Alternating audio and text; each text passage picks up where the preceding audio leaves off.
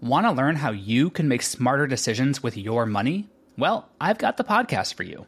I'm Sean Piles, and I host NerdWallet's Smart Money Podcast. Our show features our team of nerds, personal finance experts in credit cards, banking, investing, and more.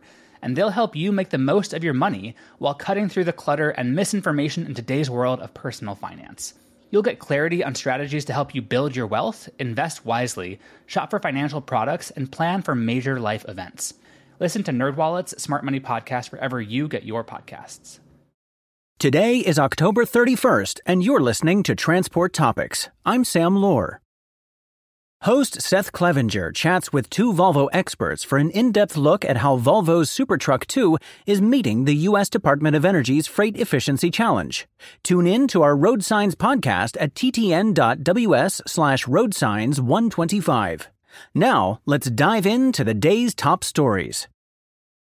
General Motors reached a tentative agreement with the United Auto Workers, bringing an end to a 6-week-old strike that had upended U.S. automobile production and cost the industry billions of dollars.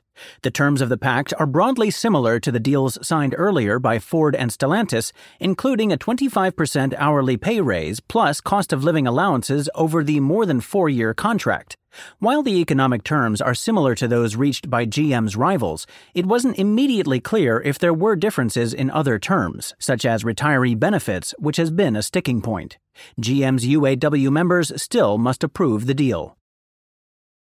In other labor news, negotiations between Mack Trucks and the UAW over a labor agreement has ended with no new master contract in place. Mack said no further talks are scheduled. The company and union were able to reach tentative agreements on 4 local agreements that were not ratified by UAW members on October 8th, Mack Trucks said. However, the truckmaker said the union's economic demands when it comes to a master contract, quote, continue to be unrealistic, end quote. New House Speaker Mike Johnson of Louisiana faces a number of pressing items on the fall agenda, from determining the degree of aid for foreign conflicts in Europe and the Middle East to averting a partial government shutdown.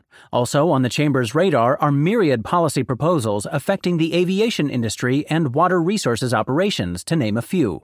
Read more in Capitol Agenda online.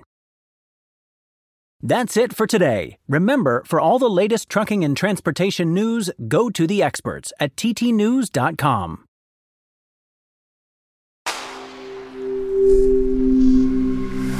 Spoken Layer. Want to learn how you can make smarter decisions with your money? Well, I've got the podcast for you. I'm Sean Piles, and I host NerdWallet's Smart Money Podcast. Our show features our team of nerds, personal finance experts in credit cards, banking, investing, and more. And they'll help you make the most of your money while cutting through the clutter and misinformation in today's world of personal finance. You'll get clarity on strategies to help you build your wealth, invest wisely, shop for financial products, and plan for major life events.